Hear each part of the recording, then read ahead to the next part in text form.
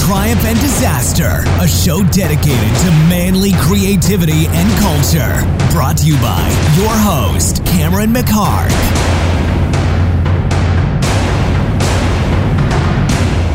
Hey you guys, it's Cameron McHarg and we're back for another episode of Triumph and Disaster. And this week I have Chris Lowe on. Chris is actually an old friend of mine. We go back a long time ago, actually another lifetime ago when I was younger. He and I used to compete in bodybuilding up in the Seattle area where we grew up. And I moved on from that when I was younger and we kind of lost touch. And then just a couple of years ago we got back in touch again on Facebook. And he invited me to go see a Temple of the Dog show. So it turns out he was actually friends with Chris Cornell. Chris Cornell, who, when this episode comes out, passed away just like a couple of weeks ago. He was the singer of Soundgarden and Audioslave and did like a James Bond soundtrack. And if you don't know who he is, I was a huge fan growing up in the Seattle area. And he was a really big influence on that whole music scene back in the day. So he actually invited me to go to their show at the Forum in Los Angeles. And then we got to go backstage and I got to meet him, which was pretty incredible. I'm just a huge fan of his. And it was crazy. He was back there with his family and Billy Idol strolls in. It was surreal. And we decided when we did that we wanted to do an episode on the show. And we just never got around to it. And, Chris is actually, he's kind of this, he's sort of this, like the epitome of kind of the strong silent type. He's really about action and not words. And so it's been kind of hard to get him to finally do this thing. And once we did, we really got rolling. Like after about, you could probably actually fast forward it 20 minutes or so if you want. Basically kind of like what you do if you listen to Mark Maron and you want to get past that whole monologue. The first 20 minutes or so, it's good, it's fine. But it's a lot of us catching up. But right at the 20-minute mark is where he really kind of opens up and begins to take off, and it becomes a pretty cool conversation. And we go back a long time. When we were younger, we used to compete in bodybuilding together, and we used to train together. He's a couple years younger than me, and we were at this hardcore gym up there, like this real dungeon gym with like powerlifting chalk and shit everywhere. Kind of a hardcore place. And Chris actually, he painted the murals on the walls in there, and he would draw a lot. I noticed he was a really good artist, but he didn't talk about it too much. And this motherfucker, he would literally, and this is literally, he would walk to the gym in the snow sometimes, like anyone. He lived 10 miles away. And he was like this really incredibly disciplined partner. If I said we wanted to train at 5 a.m, he'd be there at 5 a.m, which I really respect in anybody, and I thought that was really cool back then. So in a way, I wasn't really surprised to find out that that he's become the success that he is today. He's completely self-taught, completely self-made. He has his own real individual ideas about things and about how he got to where he is now. And it's a really good talk, and he's a great guy, and I think it'll be fascinating. So hope you enjoy it. Here's Chris Lowe. All right, we're on. Yeah, we're on. So here with Chris Lowe, who I used to know as CJ back in the day. We're at his little horse ranch drinking badass tequila and ice with some Zeppelin playing by his horse stables on these big-ass cool leather chairs. This is about the most ideal place I think I've ever done this thing. So, hold on, I'm going to take a little drink here. So I was just reassuring you earlier, like if, and everybody that listens to this thing knows that this is not ever meant to be like super polished or sharp or anything. So yeah, man, you don't have to worry about, all right. You don't have to worry about being nervous or anything. It's just us shooting the shit. I'm good. Well, I mean, if I think about it being like some kind of a thing, but it's not a thing. We're just fucking talking like we always do. And it makes it a little easier since you're smoking a huge cigar and drinking some tequila. Yeah, no problem. But, so yeah, man, we've known each other for a long fucking time, like 20 years or something. It's a long time. Longer than that. I met you when I was... I'm revealing the age. 16, right? 16, 17. Yeah, 16 years old. Were you 16? Because... Or 17, something like that. I was 17 when I did that show, and you were we knew each other much longer. Yeah, I was like, I was 20. My first one, I was 20. No, but I didn't come there until I was after my first one. I think I was like 21. But it was the summer. I was still 17. So I think I was 21. Yeah. So you're maybe 17. Anyway, so what we're talking about is, I don't always, I'm not always open about that. I mean, I need to own this a little more. There were years where I like kind of didn't want anybody to know, believe it or not. But so we used to bodybuild. Yeah. And so Chris and I we would train quite often together. I had a couple different training partners, but one of the cool things, like we just connected again after all these years, a couple years ago online, but there's this camaraderie with doing that stuff that is really, it's hard to match. When you go through something tough, I mean, I'm sure, well, guys who are veterans or whatever, that's a whole different level, but you go through something together. You go through a lot of discipline and a lot of pain, and you were like one of these guys who, you were always there. You were always showed up. You always trained really fucking hard, and that's something I really admire in anybody. And so that doesn't surprise me in a lot of ways. That years later, after we didn't talk or anything, that I found out what you were up to, and you're doing pretty well in what you're doing now. Do you want to talk about what you do?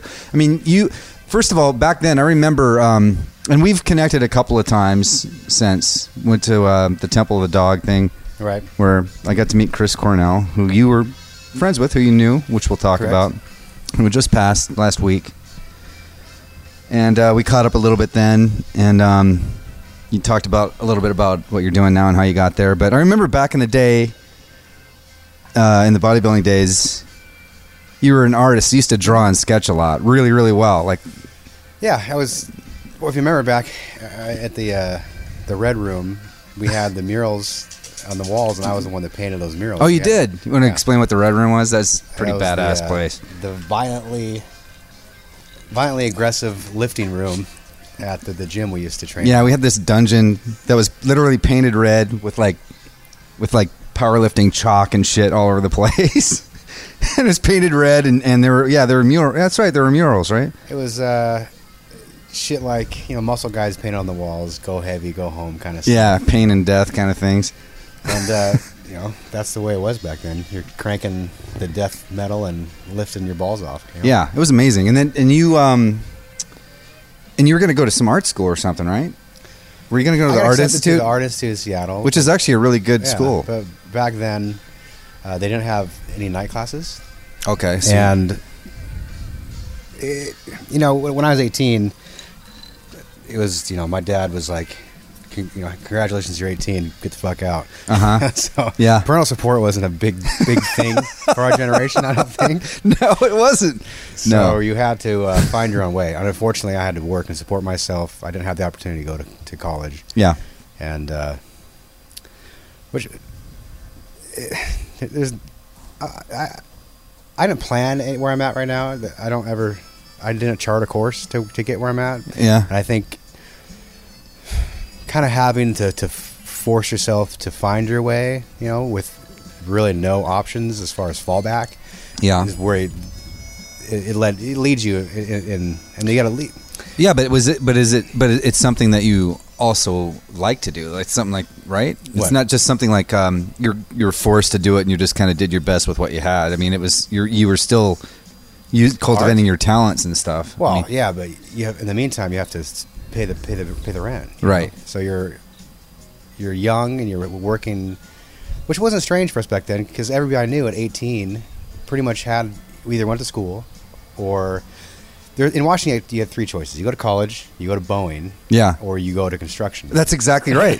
That's exactly right. Yeah. Right. Yeah. So Well, at least from the class that we kind of came up in, Yeah. it was like that. Yeah. which was in retrospect kind of a rednecky little town. Yeah. Yeah. Mukilteo, Everett, Edmonds. Yeah. This is like 20 miles or so north of Seattle. I'm sure everybody knows. Yeah. It's really working class. very There's blue like collar. pulp mills and shit, and yeah. And You're that's kind of how you know. expected to swing a hammer or something, basically. Well, they you know? train you to be blue collar. Yeah, I mean, yeah. we're- You I drink talk and you about swing this hammers pretty all, much. all the time. Where I was 7th grade, I remember taking welding class. Mhm. Like who the fuck does that? But in 7th grade. Right. I remember they had that in high school, that kind of stuff too. But This is actually a really good kind of point. This is sort of one of the things why I even started this podcast in a way, because you had a proclivity towards being a little bit creative. You're an artist. Yes. And then when you're like that and you're a dude, especially at that time, I'm sure it's still similar now, maybe a little different, and you're growing up in that kind of a culture, it's kind of frowned upon. It's not really, maybe not frowned upon, but it's not really super encouraged. I always use it to my advantage. Did you? Whenever I came to a new school, I remember my art is what got me my friends. Like, yeah. I didn't know anybody, and they saw that I could draw, so that was always kind of an in for me. I did the same thing with school plays, actually, when I was a kid. And no, seriously. I mean, it was like I moved to a new school, and then I got into that, and, that's how I kind of became sort of known a little bit, Yeah, it always opened up some friendships for me. I think people, no matter what, will always respect someone who has a talent that they don't possess. Whether it's art or whether it's music or acting, people look for that in other people, the qualities they don't have. Yeah, but sometimes I don't know. I mean, when you get a little older, I'm talking about middle school. But when I got into high school, that kind of stuff didn't really fly so much anymore. But maybe that's different with drawing. Maybe the acting stuff. Yeah. No. Yeah. That was always right. Fun. It was the trench coat Depeche Mode kids that were doing that stuff. There was nothing cool about that. Yeah. Anyway. So, but that's something that you had going for you. That's something you always did, and then it's something I always did from a young age. My first memory is from my father actually giving me a chalkboard, like in kindergarten at Christmas, and he drew a picture on it because my dad could look at things and draw things. Oh, okay. Well, that's where it came from, huh? I don't know. Well, he was my dad is my adopted father, so I don't know where. Okay. That's my first vivid memory as a child, and it's something I always did growing up was sit at my art desk and draw album covers and just whatever you could. Oh, album covers, that's cool. And I guess that was, as far as anything else so far, it's a dominant strain, a consistent thread that's been in my life. And until I got to high school, where you were required to take art classes and things like that. Mm-hmm. And I don't like the structure of it. I don't like being told what to draw and how to do it. Right. And I remember getting A's my first semester of art, and I came to class the next morning, and one of my pieces had been altered. Like I was assumed by the teacher, like she touched up my picture. What? I got so upset, and from then on, I fucking deliberately failed. And you could still go back after my brother was in high school and I graduated. She would still tell tales of the talent of Chris Lowe and how he washed it away. Oh, Jesus! Because I deliberately went against everything at that point and just failed art, and I got so turned off by the. That's. I don't want to get in. This is not it's not about me or anything, but that's very familiar. That self-destructive thing out of sort of anger and rebellion towards things. It's very familiar for me too. Nose to spite your face. Yeah, that's something I had to get over. Yeah. A lot in life, because I'll burn it down. That's my first instinct. Yeah. I want to talk about that for a minute, but I think it might be helpful. I'm going to jump forward for just a second, so because we're going way back here, but what you're doing now. Yeah. So, Domain is this company that you own, and it's basically like an architectural design firm. It's an architectural design build firm, yeah. Right. So we're the architects, designers, and builders. And we're talking like really, really interesting high-end architecture that in Beverly Hills primarily. Los Angeles, Beverly Hills. Yeah. Surrounding LA communities. So you're kind of the house builder for the stars, pretty much. In a sense, that's what you're doing. Whether it's like big agents or producers or rock stars, for example. Yes. Like Chris Cornell. We're a young boutique, but we're still trying to set our mark, I guess, in the architectural community. Yeah. But you have really cool design, though. Everything about it is... Thank you. I mean, when you go to the website, when you look at your own logo even, right down to that. Well, definitely put it up. Domain.net. So it's very successful, and, and it's very, kind of high-profile, high-end stuff. Mm-hmm. And we're sitting here in a nice horse ranch that you live in, and away from everything. And there's a bunch of things that you mentioned that you've done and that you talked about, like this idea of kind of doing things your own way. And you're really a kind of a lone wolf kind of dude. You're a really kind of a loner, and you always have been. And you kind of do things, you know, you don't do things the way you're necessarily supposed to do. No.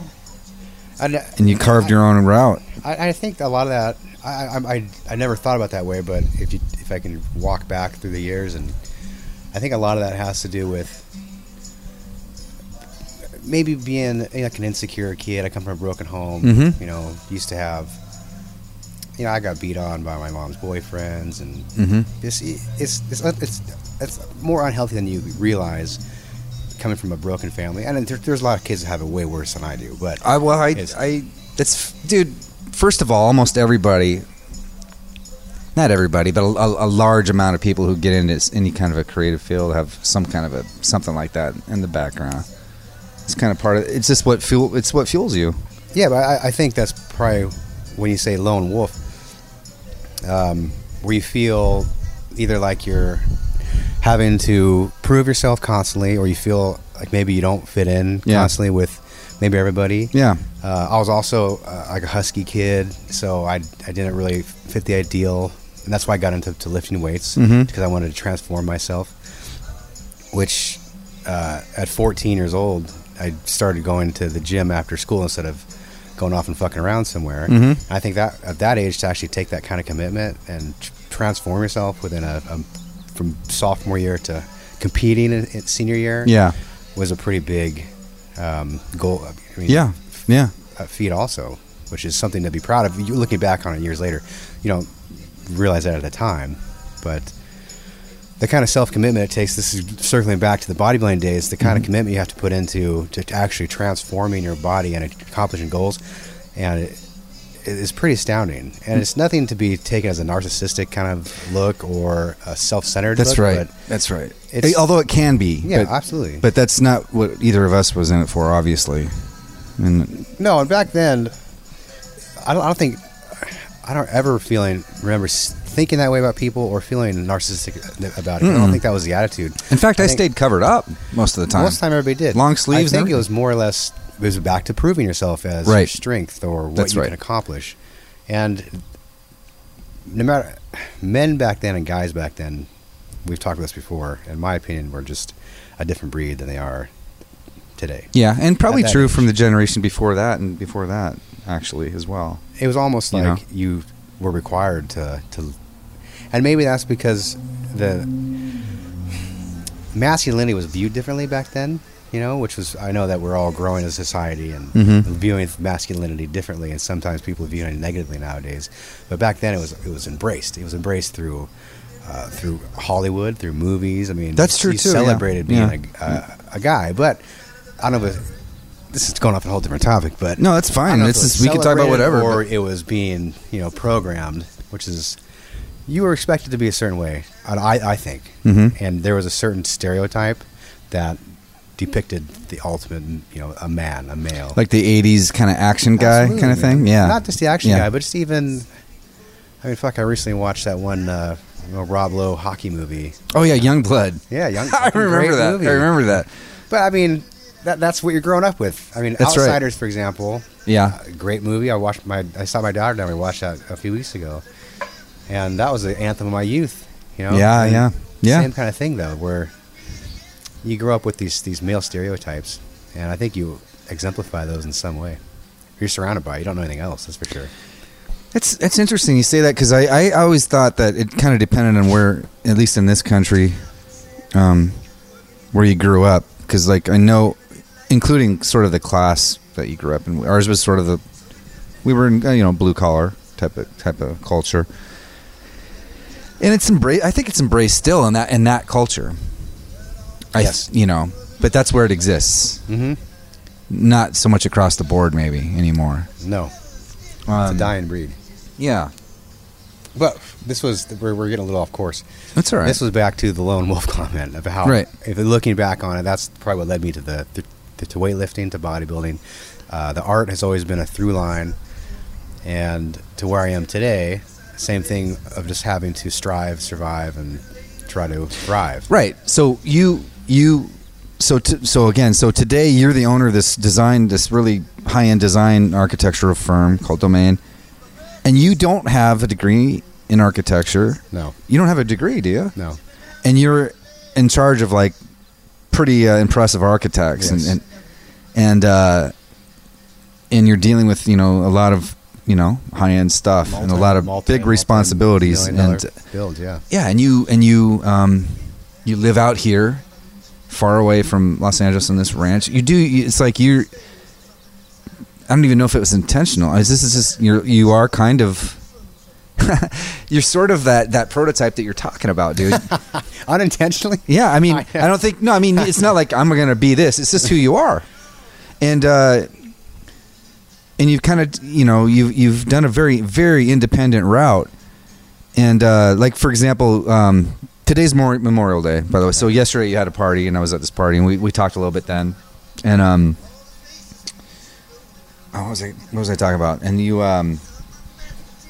you mentioned how there was a period, because we're going to have to back up to how you got here and how this all started. But this is after you started. And you were down here, and you were approached to like appear in a couple of like Pearl Harbor and that sort of thing, and you didn't, and you declined it.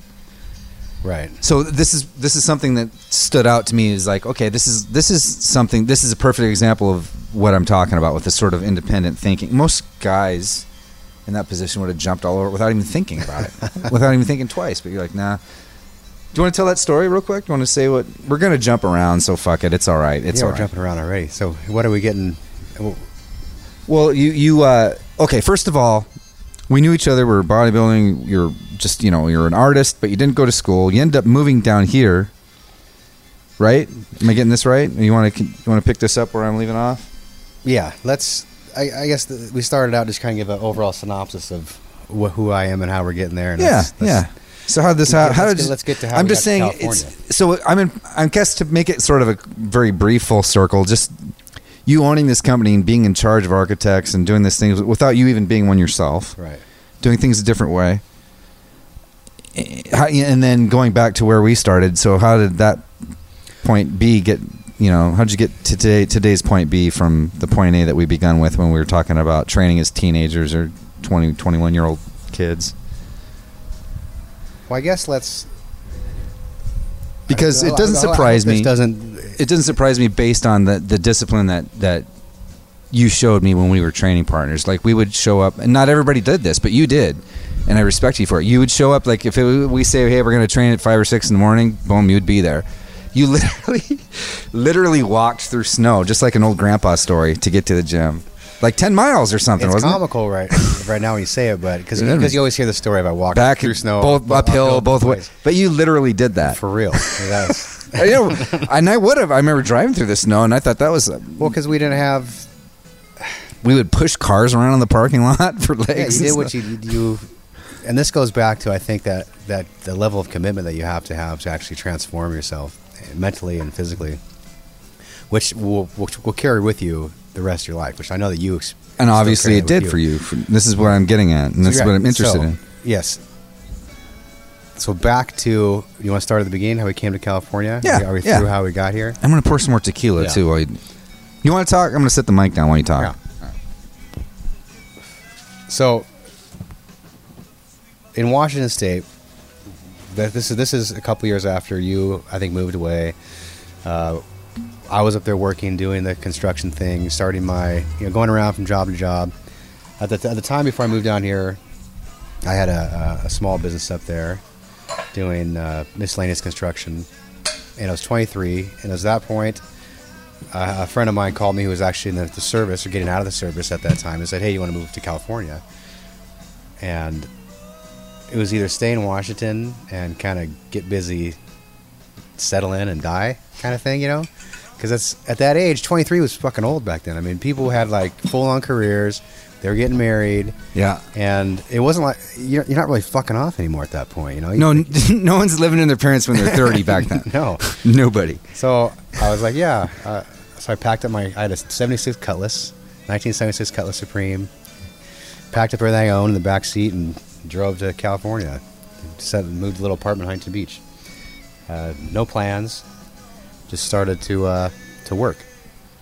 I was an artist. I was actually got work doing my art, whether it's selling paintings or doing murals. Faux finishing was a big thing. And How did you get work doing that? Murals and stuff. well, this goes back to being. You got to be a hustler. You got to be. Man, if I had to do it again, I don't know if I'd have the energy to do it again, because you don't even think about it when you're that age. But I'm a guy who knows nobody down here, and I would actually go out and make friends. Go to the bar. I'd see somebody who I think is a cool guy. I'd go make friends with him. I'd network. I would. You fucking hustled, man. You hustle. You fucking hustle. Yeah. And you tell people what you do, and you prove what you do, and somebody gives you a shot. See, that's like but that's actually so badass. That's like there's no fucking magic pill for this. No, I mean I remember because I waited tables. I was doing everything I had to do, and I remember it's a funny story that my friends still tell, that like, a couple came in and I'm bullshitting with them at the table because that's what you do. And he's talking about how he just wanted to get some faux finishing at his house, and this is back when I told you the art mural thing kind of ties in. Yeah. I'm like, oh, I can. That's what I do. I was like, I have a little small business. I have these little shitty business cards made up. Kinko's. I gave him a business card, and he's like, oh, that's great. Can you come over and show me some samples? And I went home that night, and like the next day, my roommates came home, and the whole apartment was all these samples of these different kinds of finishes. And I got the job and started, Anyway, I got the job and just it's one sample of what you got to do to hustle. When somebody asks you something and I didn't know how to do it, but I fucking learned how to do it because I know I could. You said yes and just sort of figured it out on the way, right? I think the thing is, because I have ability. I know what my abilities are, and maybe it's just the right amount of balls and ignorance. Mm-hmm. But I'm the kind of guy that can swing for it and usually make it happen if I want to. And I don't know if that's a gift or just luck. I've talked about this before. I don't know if I have on this podcast, but like that sense of being sort of naive, I guess. You said ignorant and ballsy or bold. Yeah. That is actually what I think is the American spirit. When people call Americans naive, there's a lot of truth to that, but there's actually, it's what keeps you from questioning yourself. It's what keeps you from that naivete or ignorance, or if you want to call it that, is like, yeah, why not? Why can't I do that? You don't overthink it. You don't mind fuck yourself. You just do it. Right. Or you don't discuss it for 10 years. No. So it's actually, the negative of it is you can be like a bull in a china shop and you can take action like that's a little bit, destructive, but you get shit done that way. Right. You get it done, and that's the positive side. So that's sort of what you were doing. Yeah, and it comes along with. You don't stop yourself. You don't think, well, I can't do that. No, that's just not how we're. That never even enters your it's mind. just not. Yeah. It's not in our culture. No. So is word of mouth, and you started working and doing that, and how did that parlay? A long time frame from 24 to not too long, I guess, but 24 to 30, let's say. Mm-hmm. I was in Huntington Beach doing. Murals, started my own business, doing whether it's painting, and it's a really slow progression how I got from that to building $50 million homes in Beverly Hills. Yeah, because it started with murals and faux finishing, like doing fucking baby nurseries, like a mural wall. Yeah, to faux finishing, to step by step building these dream homes for rich assholes. But during that period, there was a lot of discovery, a lot of fucking off, a lot of making mistakes. Yeah. Like I said, this wasn't a charted course. Yeah. It was a lot of getting in trouble, a lot of learning. But through all the bullshit, I always told myself that I'm way too talented to not be successful. And that's one thing I always believed. And I still believe to this day. That's why we had this conversation yesterday of how I don't get envy of. When I see a famous person or a celebrity or somebody who has more than I do, I don't get envious, but I know that there's no reason like I should be worshiping that person because I have the same, I can contribute and accomplish the exact same thing. Right. Maybe in a different way. Right. And that's just something that I have in me. I wish, that's the kind of, I'd like to instill that in my daughters. You know, I try to push that of how you don't need to follow A to Z sometimes. Yeah. You need to have a instruction manual. You gotta go out and get it. You know, it's kind of weird because I was just I'm in a weird kind of transitional part of my life right now. I was up in Portland for a couple months, as you know, and Portland's a really nice city, really nice people, really polite. It's clean, it's friendly, no stress. People drive slow. I mean, I never even heard a car horn the whole time I was there for a couple months. It's nice, you know, and I was happy there. I was at peace, but this isn't knocking that city. I'm just making this as an example because I really liked it up there.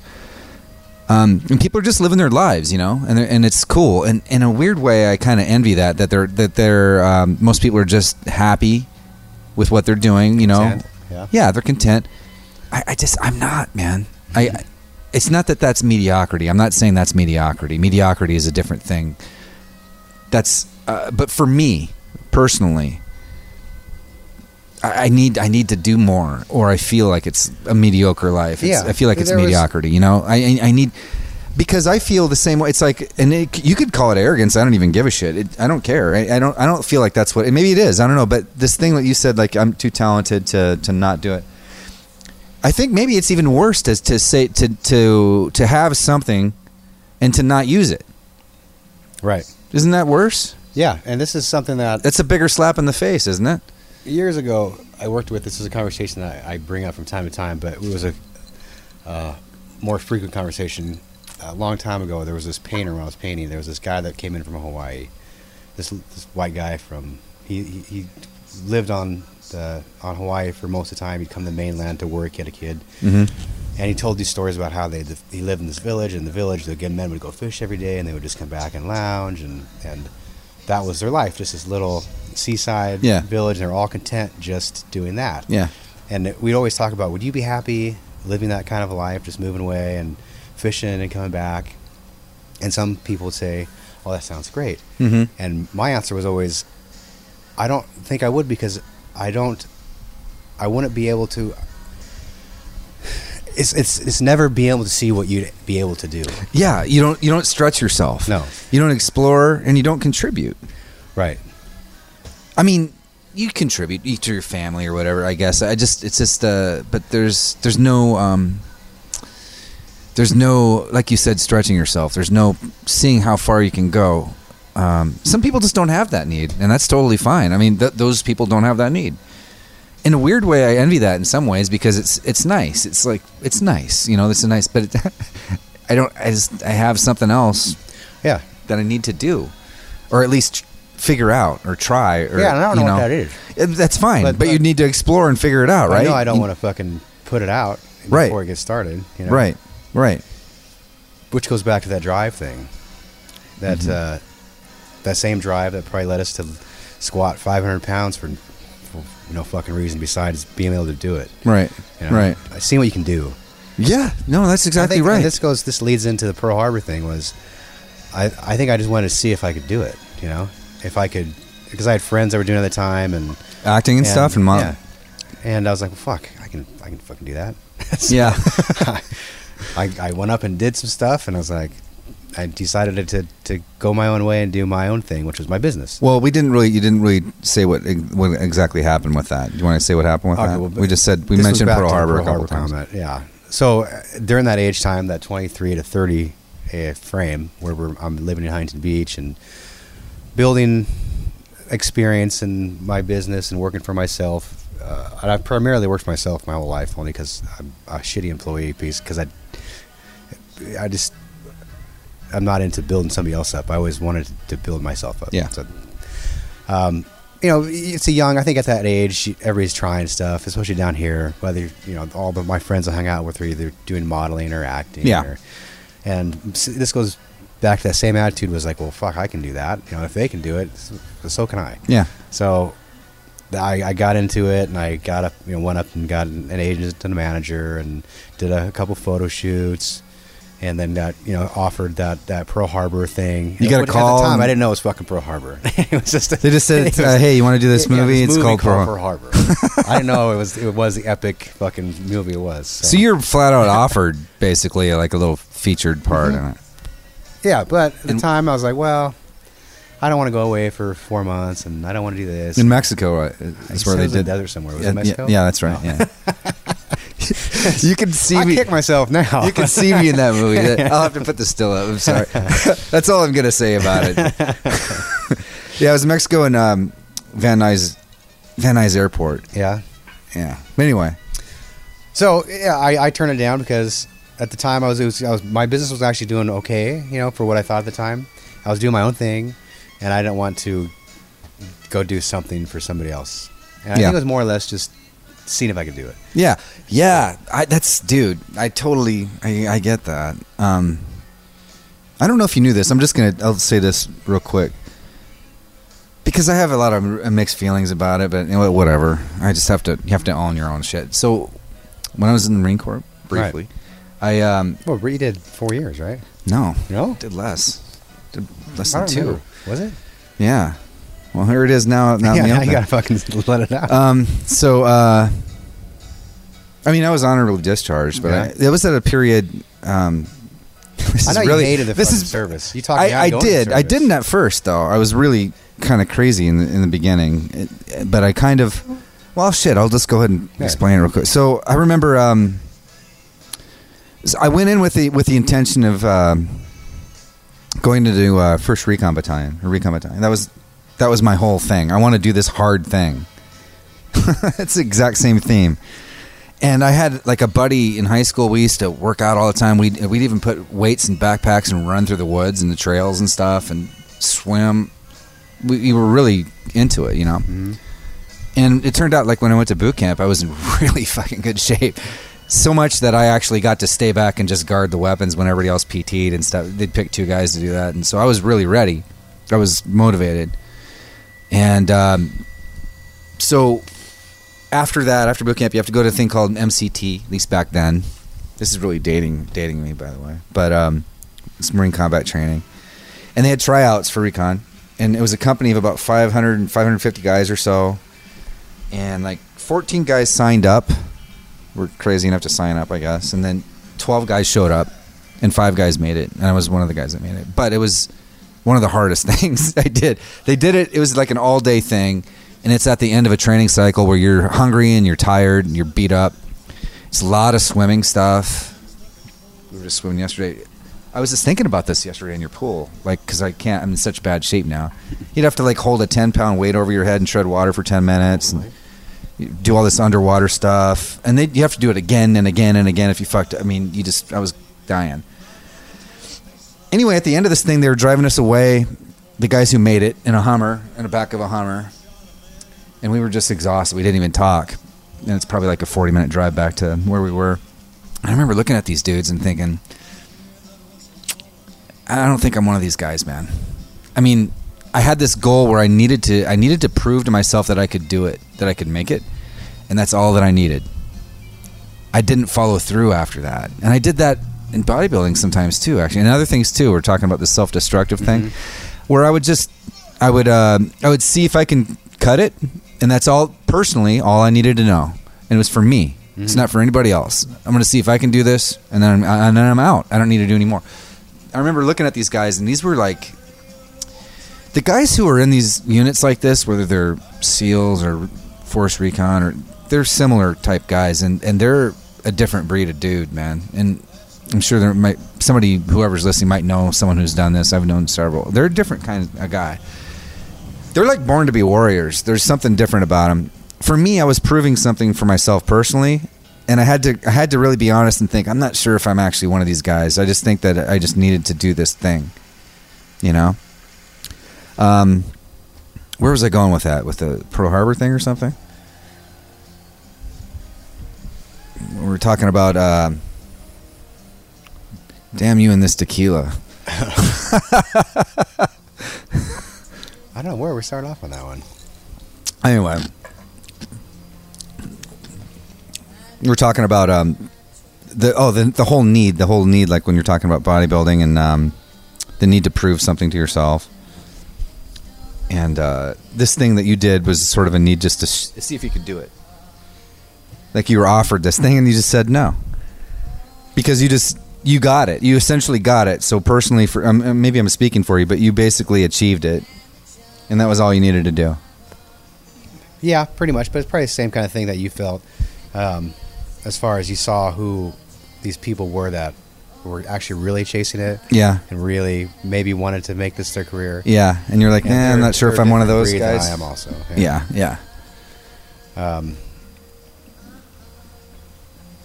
So, yeah, it went back to, like I said, at that time I was doing my own thing, and I stuck to it. And I kept going, but it was a really transitional period also. You know, you're young, you're stupid, and you're doing all kinds of... You had some dark days? Yeah. I mean, yeah. Not dark as in, getting into any kind of heavy shit. It's typical partying, too much partying, too much, not enough sleep kind of thing, staying up night after night, doing all kinds of everything you could. Yeah. But that's back, I think when you're supposed to do that. That's why I can sit here and at 42 now, and I don't regret anything I've done. Maybe some things, maybe some way I've treated some people, but I sowed my oats. I don't have any problem looking back and wanting to think I missed out on anything. As far as regrets go, it's usually about what you didn't do, I guess, more than what you did. Nah, we're young. Yeah. I mean, what I didn't do is still a long list of of things maybe to accomplish and try. But I'm talking that you get some guys who are our age and get married too young, and maybe they didn't fuck enough girls. I don't know. Yeah. So they end up having this crisis at this age. Oh, right. I have the midlife crisis. I've. That is what it is. Usually, it's like guys who maybe they're a little on the dorky side when they were younger, and then maybe they succeed. They get a bunch of money when they're older. Yeah. And then, especially in LA, dude, it's like a breeding ground for that. Yeah. So how did you get into? When you're doing that stuff, you're young, you're doing your art, you're making money doing that, and then how'd you get into building $50 million houses for guys like Chris Cornell? It's another one of those things, just like a slow progression. One thing leads to the next, and you have to show people your talent, what you can do, and somebody takes notice, and that's pretty much it. Somebody took notice. I started offered me a home in Beverly Hills, and you started doing what? Well, eventually these little progressions. But didn't you say you started by designing like a bathroom or for someone somewhere or something like that? Well, I mean, if you want to go through the whole long, tedious journey of how. Well, I mean, but it started like that, and then you started actually designing full-on homes, even though you weren't an architect. Well, let's go back. Let's touch on that because I don't have any education or formal training in the industry. I had to my art and my drive and my general construction background through the years is what I capitalized on each one of those opportunities. So I combined with showing, getting into doing the murals, getting into faux finishing was huge at one point. Plasters, getting into interior finishes, getting into. I transitioned that into cabinet building, into small interior design jobs, into larger interior design jobs, into doing interior finishes for restaurants, for bars. Okay. And then at that point, I did a restaurant in Huntington Beach, and the designer was from LA, and he's like, I have a client in LA I think I want you to meet. Okay. You do great work. I went to LA, met this young guy, did his house, interior stuff. That's he how. really liked me. Okay. Liked what I did, liked the way I thought. And said, I want to build this house in L.A. or Beverly Hills, and I want you to do it. Okay. So you never said no to anything really along the way? No. And I think that opportunity in Beverly Hills, I mean, that's a big opportunity. Yeah, of course. At the time, I don't get overwhelmed with anything, or I'm not the type to get anxiety or overwhelmed or I don't get stressed out Mm-hmm. about things, even now. Mm-hmm. So when they say, And that's saying a lot considering the responsibility on your shoulders. yeah, but it was just like, you know what? This I'm going to loop back to the bodybuilding. This goes back to always act like you've done it 1,000 times before. You know, if I remember the first time I benched, my father was in the gym. Mm-hmm. I put up 325 or 370. It was on a bench press. We were pretty strong. And I got up and I was excited about it. Yeah. And my dad was like, "Don't act like that." He's all, "Act like you've done that, 100 times before." He's like, "Don't ever act like this is your first time doing it." And that stuck with me through every course of everything in my life. Like, don't get jubilous about something or excited about it. Act like you deserve it and you've done it before. And that's what I carried through into my business to today. When I go up against to get a $20 million build or something, and you have to have that mentality. If you think that you don't deserve to be there, and somebody's giving you a chance, and even though they are, you don't ever act like that. You know you can do it, and you push forward until you get it done right. Without any doubt, without any self-doubt. So that opportunity presented itself, and I took it. And I think I was 31 at the time, 32, and that's a huge job for a young startup in Beverly Hills. And that job got published around the world and got tons of attention and started out my career in Beverly Hills. Really? Was it for someone who's a little on the famous side or something? No, it was just a great The house itself was amazing. Great house. It was in Oliver Stone's Savages. It was in tons of commercials, and it got a lot of attention, and that got me into a lot of doors opened up. Right. Meaning I got Who built that house? More meetings. Right. And then I proved myself in the next job. And you're constantly proving yourself, and eventually you get to a point where you actually have something. You have credibility. Yeah. Something to stand on. Yeah. But it's that's how you do it. And you're very hands-on with the whole thing too. You're involved in every stage of everything. Yeah, especially today, and especially at first. I mean, that first house I did, I was in the trailer, a job trailer right outside, drafting, on vellum every day, and sending the drawings into the house. And I don't have a drafting background. I'm self-taught, and I built this house. That's fucking badass. That's fucking badass. And from there, I knew how. I want to get to what's the next step. And I've had mentors that are in the industry who told me, well, if you want to grow, think about what part of this business do you not want to do, or you do least you like, and you'd like to have that somebody else do it. That kind of attitude as you grow. So then I start to partner or hire architects, and I start to delegate more and more and more, and build and build and build. And here we are. Yeah.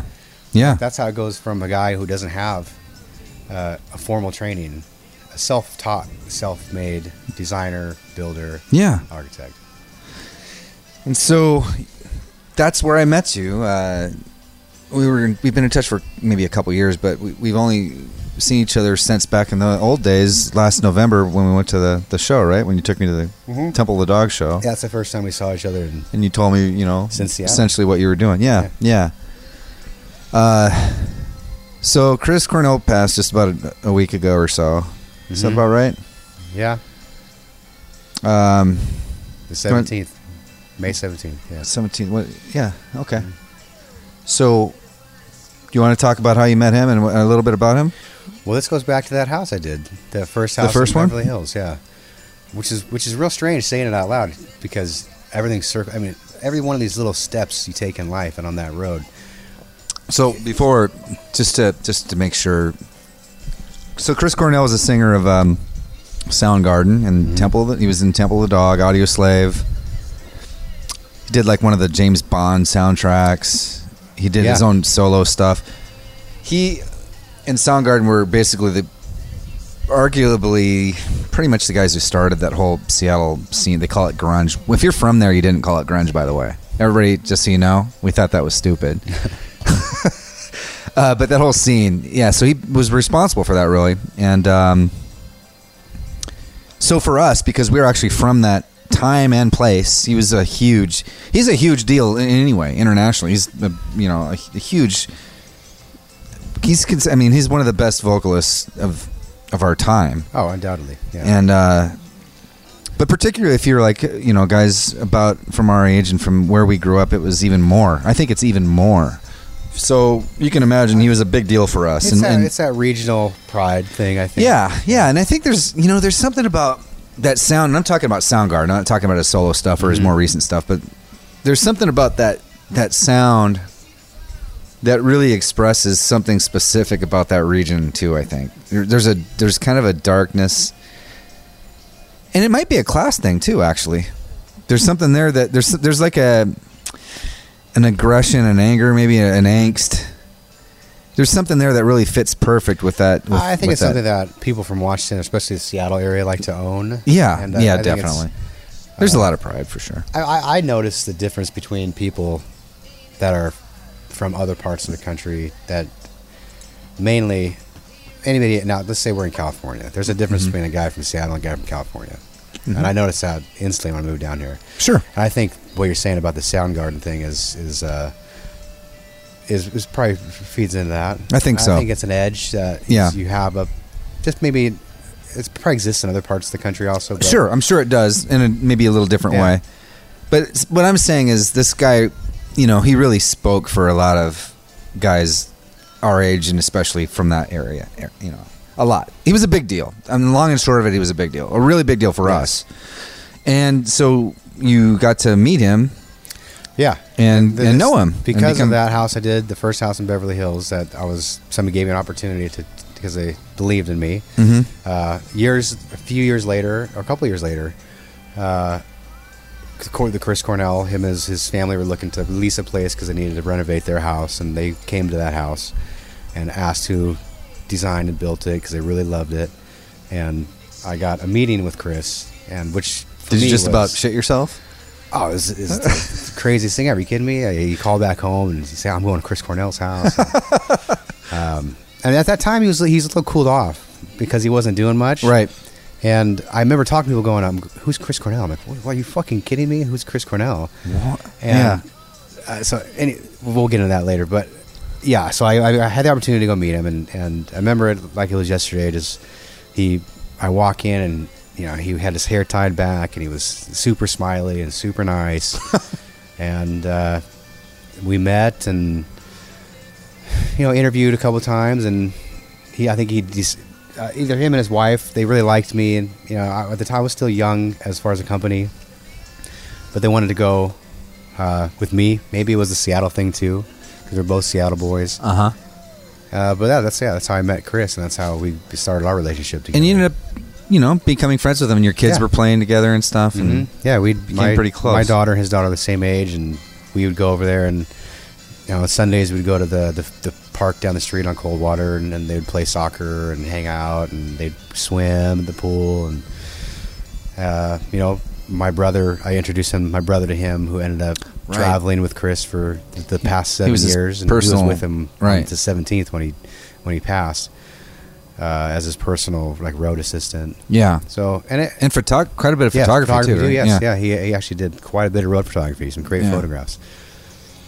That's where it started. Is there anything about him that struck you, that stuck with you, or anything about knowing him at all, or any experiences, or? Well, I think we touched on this. Is just we did. It's almost mystical, because no matter what, a guy like that, as down to earth as he is and as grounded as he is, because of where we're from and who he was, there's this certain amount of mysticism almost that goes with the guy.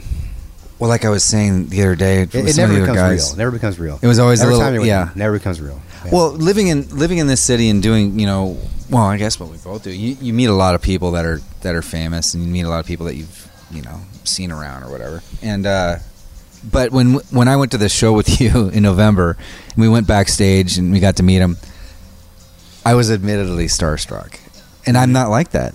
I don't think I've been like that with anybody that I can remember. And I was actually because he meant that much. He meant that much to me, So Yeah, and he wasn't, because it's not like you were meeting him as a stranger backstage. You got to go into his dressing room, hang out with his family. Yeah. And he was actually very relaxed with you. Completely. It was different. Yeah. Because you weren't a fanboy just walking in to get an autograph.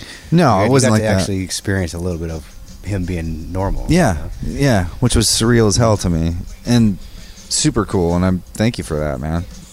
Who would have known that just a few months later? Yeah, that I know. You know, just didn't see that coming. So you went to his memorial the other day. That was just a couple days ago, right?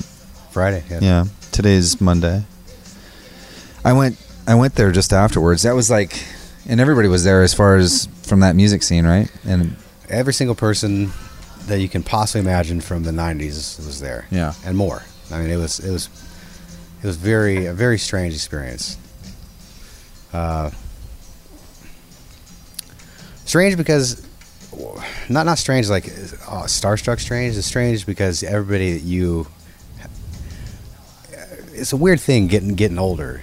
Getting old is a drag, to quote the Rolling Stones. You see everybody age around you, and you're either going to a funeral or you're going to be in one. See, that's the thing that's different about this. I think, like, I didn't know him personally. I met him once, but that's not what it was about for me. It was about other things, how much his music meant to me when I was younger, but also what you just said. When I went to his gravesite, just like an hour after, probably just like an hour or two after you were there, they opened it up, and I went there. And I was fine. People were playing their music loud from their cars, and there were a lot of people there, and it was just loaded with drawings and flowers and stuff. And I go up to the grave, and I had to walk away, dude. I started crying. I had to walk away quickly. And a lot of it, I think, was about that same reason, just like how it's over. It's over, and just like how fast life is, and you realize, oh my God, man, it's just like there's this big era, this big important thing that was so huge and important to us, and now you have people asking who he was, and it's just, and you see all these people from the surviving members of whatever, Nirvana, Soundgarden, and they're like kind of looking old now. It's definitely a touch on your mortality. Your own mortality, exactly, yeah, and your own life, and what it makes you kind of look at. Okay, I'm on the way. I'm going to be there before I know it as well. What am I doing? Am I doing everything that I want to do? Have I achieved everything I want to achieve? It's that, and I don't think it's so much that, but for me, it's almost.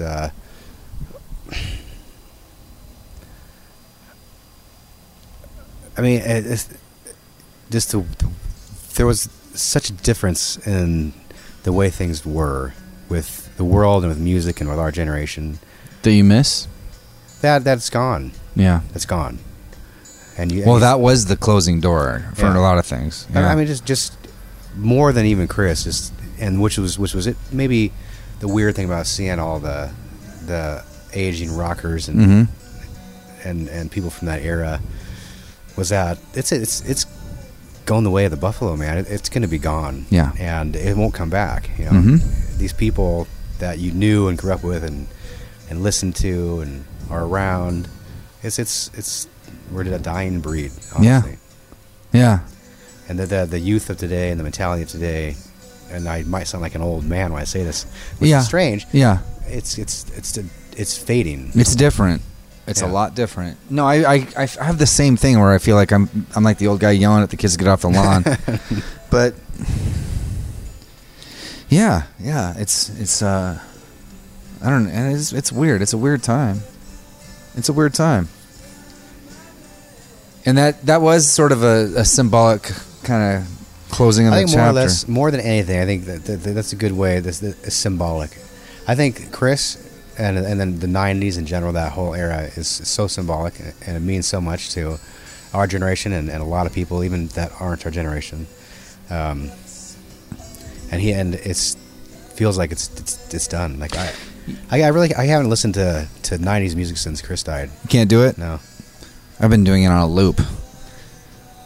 One of the things that I've actually talked about this, like an episode with Daniel Friedman, I think it was, where with this generation now, this younger generation, this is the first generation, I think, and at least in this last century, where there is not a culture of like a new something new, a new thought, a new music, a rebellion of some kind. It's actually a culture of conformity. Yeah, absolutely. It's a culture of like everybody, let's get the likes with your little peace signs and duck faces on Instagram or whatever. The more likes, the more I'm doing those. I don't know. It's a girl with her hand holding her boyfriend's hand picture, and as she travels or whatever. Everybody does the same fucking thing, and these guys, these musicians that we're talking about, that was not the case. This was new. This is different. It's not only new, but it's genuine, and that's what. Yeah, like Chris, for a prime example, talking about nonconformity. The guy was a big fuck you to the day he died to everything, as far as conforming with the scene, with the celebrity, with anything that wasn't absolutely true to himself. Yeah, he didn't take part. He didn't really take part, did he? I think that's a thread through our Generation X, as they say, where which it rings true with me. It's not something you intentionally are either. You don't try to be that way, but it's just the way we were bred, almost. Yeah, but I mean, yeah.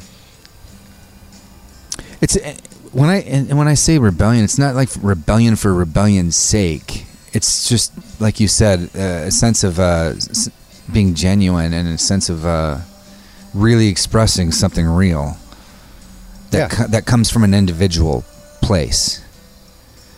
And it makes me angry to see people becoming just a herd mentality, a real herd mentality, and to see young people doing that. Like I said, that's unheard of. That's fucking unheard of. We had, in our generation, we had these guys. The one maybe just slightly before us was punk. Yeah. The one before that would be, Woodstock, hippie, whatever generation. One before that would be like the Beatniks. I mean, there was always something, right? James Dean, whatever. And this one is just everybody be the same. And I find that freaky. It's beyond freaky, but this is something that I constantly talk about as far as the conformity of society. They're teaching. This is what they want you to be. This is just like we're getting back to the how masculinity is frowned upon for the most part nowadays, and everybody needs to be the same. I've been saying that since I was fucking 20 years old. Yeah, watching Barney the Dinosaur. I remember seeing that goddamn purple dinosaur on TV with my brother's kids, saying I'm not going to let my daughter watch this, or my kids, if I ever have kids, because he's trying to tell you right now that we're all the fucking same. Yeah, and despite the leaps and bounds we made in obviously racial equality, which is a whole different subject, but just the fact that it's a watered down version of everybody nowadays, and that's exactly what they want. And I don't know who the fuck they are, but they're doing a good job. But there's something. There is an ideology that's really cooking hard out there. I know what you're saying, and including like, we don't get into this too much because we could, but maybe another time. But I don't have any. I want everybody to be able to do whatever the fuck they want. I really do. You can do whatever you want. That's what I want. Go for it. But I don't want to be made guilty for not wanting to call someone like some weird pronoun, like not he or she, but like sheer or something like that. That's what I'm talking about. It's like, go ahead. You want to wear a dress? I don't get. Do it. Please be free to do that. I want you to do what you want to do. I'm not criticizing. I really embrace it. I really do, and I'm not kidding at all. But there's a thing where that I think you're talking about, where this watered down thing, where I don't know who they are either, but there is sort of an ideology that's definitely taking hold that's watering down individuality. Yeah. And I don't want to get political on this podcast. Yeah, no, I don't. I have a little bit. I mean, you can. I mean, I don't really have any rules, but yeah, you've talked about that. We're not gonna. We're a little over an hour, I think, now, so we won't go too much longer. Are you okay with the flies? Yeah, we're sitting outside a horse stable, so there's flies. Yeah, you've mentioned how you're against ideology in every form. Yeah, anything that poses the will of man, I'm against. Yeah, anything. The individual. Yeah. Yeah. Well, it's very American. It is. That's what it was, at least initially. We could, this is a whole different can of worms. So maybe we can do that another time. You're gonna piss off a lot of people. That's okay. I mean, it's not that they shouldn't be pissed. We're just talking. They shouldn't be pissed. But we're just talking about it. Yeah. I mean, we're just saying. This is just ideas. But let's go ahead and wrap it. I think we're like an hour and a half, actually, hour and 15. I'm curious though, and I asked you this a little bit. I think the other day. Like, what do you have any idea what you want to do next, or what your direction is, what your ultimate thing is?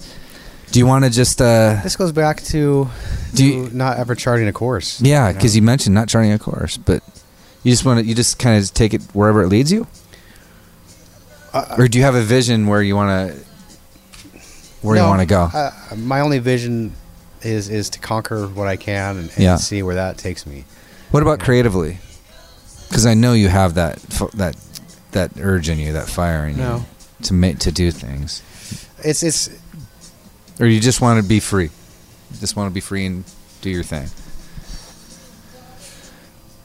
That's a tough one to answer, because I know that the bullshit answer would be to outline some 5-year plan. Not into the bullshit answer. I honestly don't. I'm not saying specifically what you want to do, but is there like something that you ultimately want or something? Because we've talked about like this constant need or urge to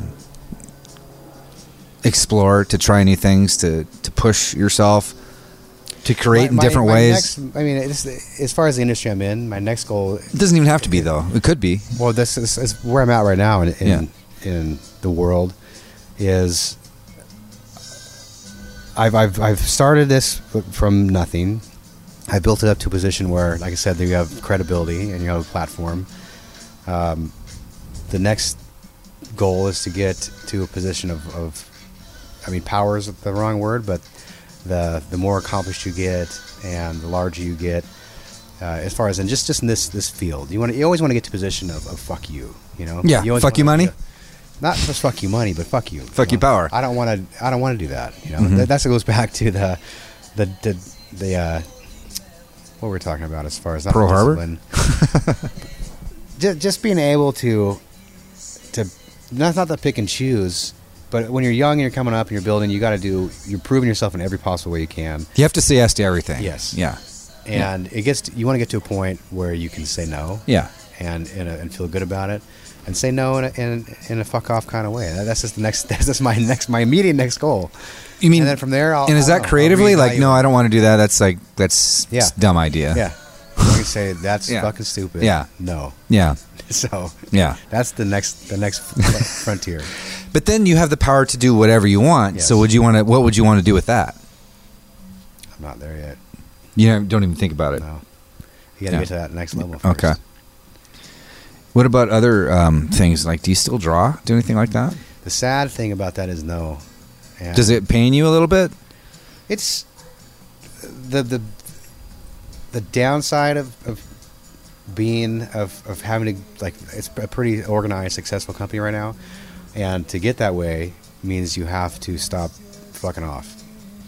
Meaning you have to be responsible and reliable and have your shit together. Mm-hmm. So that's something that you have to learn through the years too, in those developing years, to where you made mistakes and you probably pissed off a lot of people and mismanaged. Yeah. And a part of you dies along the way of that creative spirit, that free form, that free guy that can do whatever he wants. And because as a young guy, that's what it was. Right. I was the young artist. Right. And the cliche of the artist is not really, it's the cliche, but it's not like you're trying to be a fuck off. It's because you don't care. And you have to have that mentality to really, and that takes us back to Chris, because I remember Chris telling me stories about this as a young artist, where he would get these record labels coming up to him and trying to sign him and trying to get him to do shit, and he would just say no, fuck off, and he would walk away, and he would tell me, he's like, that's the way they come crawling, he would tell me this shit, same kind of thing, because you don't care, you're young, you don't care, and and they really didn't, and as a creative, like a real creative, you have to have that, and it gets you a long way, but to combine with your talent, it can, if you are really a true talent. But back to my point is, unfortunately, I still have that, but the creative side of it, even though I see oversee all the creative in my company, I know I no longer paint, I no longer draw, and I lost kind of. I know what you're saying, actually, but do you think you can find a balance? Do you think it's possible? What you're saying right now is something that I'm confronting quite a bit, and I find that to be like a nightmare, to lose that completely, because you have to be responsible and have your shit together and know how to run a business and know how to, and they can conflict, or they feel like they can conflict. Well, that's. But can you make space for both in the same life? When you get to that next level. Okay, but do you need to? You have to get to that next level. Do you think? Probably. If you have a payroll of people to take care of and a family to take care of, and responsibilities, then yeah. If you don't care if you know where your next meal is coming from, you can be that free spirit artist. But I see what you're saying. I know what you mean, to be completely free in that way. But for example, like, here you are, you got this horse ranch. You like to spend a lot of time on the horses. Maybe you go shoot arrows, whatever. You're on your own, doing your own thing in your free time whenever you have it. Yes. Would you be able to draw or paint? Or do something like that as well? You know what I mean? Do you feel like you can't really commit to it? Do you feel like you can't fully commit to it because you have all this other shit going on? Like it's all or nothing. It's black and white. My art was always pretty. You never really got a chance to see my art. We weren't. No, I've seen, but not since back then. I remember seeing you sketching and stuff. No, I got into recently. Where I was. I had some shows in Seattle. And I didn't know. I didn't even know that. Yeah, it was more. It was on that darker, somber side. And you feel like you don't have room or time to access it? It's not the time, but I think a part of that goes away a little bit. Like, you have to have. I know. I actually know it. No, I actually know what you mean. When I was in my. This is a painful thing for me too. Actually, when I was in my most creative periods when I was younger, it was like I was in a different headspace where I was really raw. I was really like emotionally affected by things easy, but that made it really easy to do things creatively. You know what I mean? Yeah. But it also made it more difficult to be more responsible and be more active. Your emotions are right off the fucking hip. Yeah, completely, right on the sleeve. Yeah. No, it can be very destructive, but I'm getting to the point now where because I don't like to. Most of my life I've been very black and white. It's all or nothing. It's you can do this 100% or not. I'm a lot better than I was when I knew you. I was very, very much like that, all or nothing. I think a lot of that came from that military experience, actually. I think it was very, very powerful. As brief as it is, it's a very powerful stamp on your mind. But I want to believe now that there's a way, and I think there is. I think there is some sort of a middle way. I don't know. That's what I battle with that. Yeah, you do too. Because I don't think there is. I think, and this is one of the things that I know that, touching on Chris again, how he was always alone and kind of drew from dark places. Mm-hmm. It's your kind of muse, the dark side. And if it goes away, otherwise you're just dabbling. Yeah, you're contrived. Yeah, yeah. And that's why the artist cliche of being a fucking screw off is real. Yeah. Maybe because a creative is a little more, fiery, a little more, right off of the. It's on the surface, man. It's a lot more raw. Yeah, yeah. And that, like I said, getting in trouble. I've had to go through, lots of anger management, lots of jail time, things like that. Yeah. And once that curbs, once you curb that animal, I'm not sure it comes back. Yeah.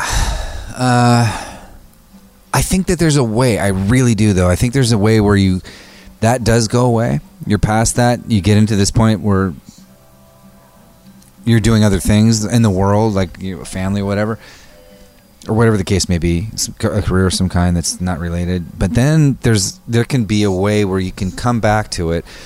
And I find... I'll give I don't have a specific person as an example, but an example would be like an actor or a musician or somebody that they get sober. Mm-hmm. And it's very difficult for them because Yeah. they feel like, that was part of this whole thing, this whole dark thing that was all mixed into this thing. And now I don't think I can do it anymore. And often they don't for a while. And then they finally will come back and they can be maybe even better than they were before. Maybe Dennis Hopper might be an example. That's maybe an example. I don't know. Or Gary Oldman is another one. He was drinking like 2 bottles of vodka a day or something like that. And he was... But, he's not the fucking, Spitfire dude that he was when he was younger, but he was younger too. Mm-hmm. But he's back now, and he's fucking great. He doesn't have that kind of wild spark anymore, but there's still. The thing is, do you know what I mean? It's still there. Yeah, and you're doing your best to hold it down. Okay, well And there you go. So it's not dead. It's not dead. Not dead. Like I said, not beginning dead. Of this thing, it's tampered down. My first reaction is to burn it down, even to this day. As I mentioned in the beginning, if I get, I can flip a switch and get, the emotions are still right there, but the thing is, you learn how to not release them anymore. Well, and that's what you're talking about, Gary Oldman. But I recognize that in you, dude. It's all there, but you're not letting it out. And that's, I think, to answer your question, can it come back and did that create a spark? Possibly, and I think maybe so. you should try to release it and see what happens, because all that anger and frustration, channeled, whatever, not negativity, but insecurities, whatever you're feeling, it's off the surface. It's a matter of you're just not letting it out, right? But it's there, and maybe it takes one to know one. I see it in you, though. I know you have that. You're very, you're very calm, quiet. You're sensitive, dude, and you're very together with what you're doing right now. But I see that's. I actually saw it in Chris too. In a different way, it was more of a sensitivity, a loneliness kind of, and a sensitivity. Yeah, but I don't think that you say it's dead. I don't think it can be. No, admit that dead is the wrong word. It can be. It's there. But that's actually part of exactly what you're talking about. This a little bit of over dramatization. I think it's a little bit of it's just a lot of feeling that it's dead because you have some feeling about it. I feel like there's a way. And I think you're going to come around to it. I think you will. And I'm interested to see what happens. Oh. And I think that this is it might be. Who knows? I don't know how or when, but I'm interested. And yeah, you got to show me those paintings. If maybe we can put them up on the blog if you want, or if anything that you've done from the old day. I'll see if I can dig some out and scan. Okay, let's do that. So triumphantdisasterblog.com, and then I'll have domain and your website and some pictures of some of the homes that you've done and stuff too. Yeah, maybe this is probably a good time to wrap it up. It's been a really good talk, man. Glad we finally did this. Yeah, it's not enough time. It seems like we're just getting unraveled here, but we can keep going for a little bit, but we can always do it again too. So, yeah, absolutely, I think we should. And I think that, I think that, one of the parts about this that's so good for me is like, it's just a recognition, like, oh, okay, I'm not. This makes sense. I'm not alone. Affirmation. Yeah, it is, and I think that a lot of people might actually feel the same. I think that there's, most of the people that would listen to this, I think, can identify in their own way, with a lot of what we're talking about. There's a lot of the shit that we've had different paths, but I completely was, oh fuck, I totally get what you're saying. I totally get it. I had a different path, but it was a similar kind of struggle, so and a similar kind of need presently to get back to something, because I can't, when we were talking about the fishermen or whatever living their lives, or people in Portland or whatever, if you said, okay, you got to sit in an office and sell life insurance 9 to 5 every day, I'd fucking put a bullet through my head. Well, it's the same way. Well, but that would never even present itself to you. That's fine for other people, and it's not about other people. I'm just saying, I can't do it. And you could even say, well, after hours you can do this and this. But no, I just can't do it. I can't do it. I can't do it. Maybe that's a weakness. I don't know, but I think I don't think it is, but I think there's a lot of people that that can kind of identify with some of the shit we talked about. Yeah, there's that old expression. I'd rather die of thirst than drink from the cup of mediocrity. Yes. Yeah. I felt that way since I was a kid, dude. I got to do something. I don't know what it is, but I got to do something. It doesn't matter if it comes from insecurity or whatever. I don't care. I mean, that's everybody that's done something, it's probably come from that. More times than not. Yeah. Yeah. So it's a strength. Anger and insecurity. It's a strength, dude. Brothers and sisters, yeah. Use the shit that got you there as a tool, as a weapon, use it. Yeah. Because it's a blessing in disguise, Hey, if you grew up in a great and happy household and you're a well-adjusted accountant with a family, good for you, dude. And I mean it. I'm happy for you. But if you didn't, use it as fuel to do something good, man. And I think that's what you're doing. And I'm really so happy for you, and I'm really inspired by what you've done, and that's why I wanted to have you on here too, not just to catch up. I think I'm really impressed by it. I'm not surprised, but I think it's really fucking cool. And I want you to circle back and do a little bit more of what you need to do for yourself when you can. You've got a lot on your shoulders, but I hope you can find that, whatever it is. Is there anything that we didn't talk about, or anything that you want to say or ask, or that I didn't ask you about that you want to talk about? No, I think we're ending on a good spot right now. Cool. Little Neil Young. Perfect. All right. Thanks, man. So that was Chris Lowe, you guys. I hope you guys liked that talk. I had a really good time. We were just sitting out there having tequila and cigars on his ranch, his little horse ranch. It was perfect. Yeah, it was a really good talk. I hope you guys enjoyed it as much as me. And if you did, and if you like the show, you want to see it get bigger and better, if you could just go to iTunes and leave a rating and review there, it really helps it to Apple to put it out to a bigger audience. And triumphantdisasterblog.com. You can always email me, triumphantdisasterblog@gmail.com. I answer everything. If you leave any kind of review or a donation on the PayPal button on the blog site, I'll make sure to call you out and thank you by your name on the next show, unless you tell me you want to stay anonymous.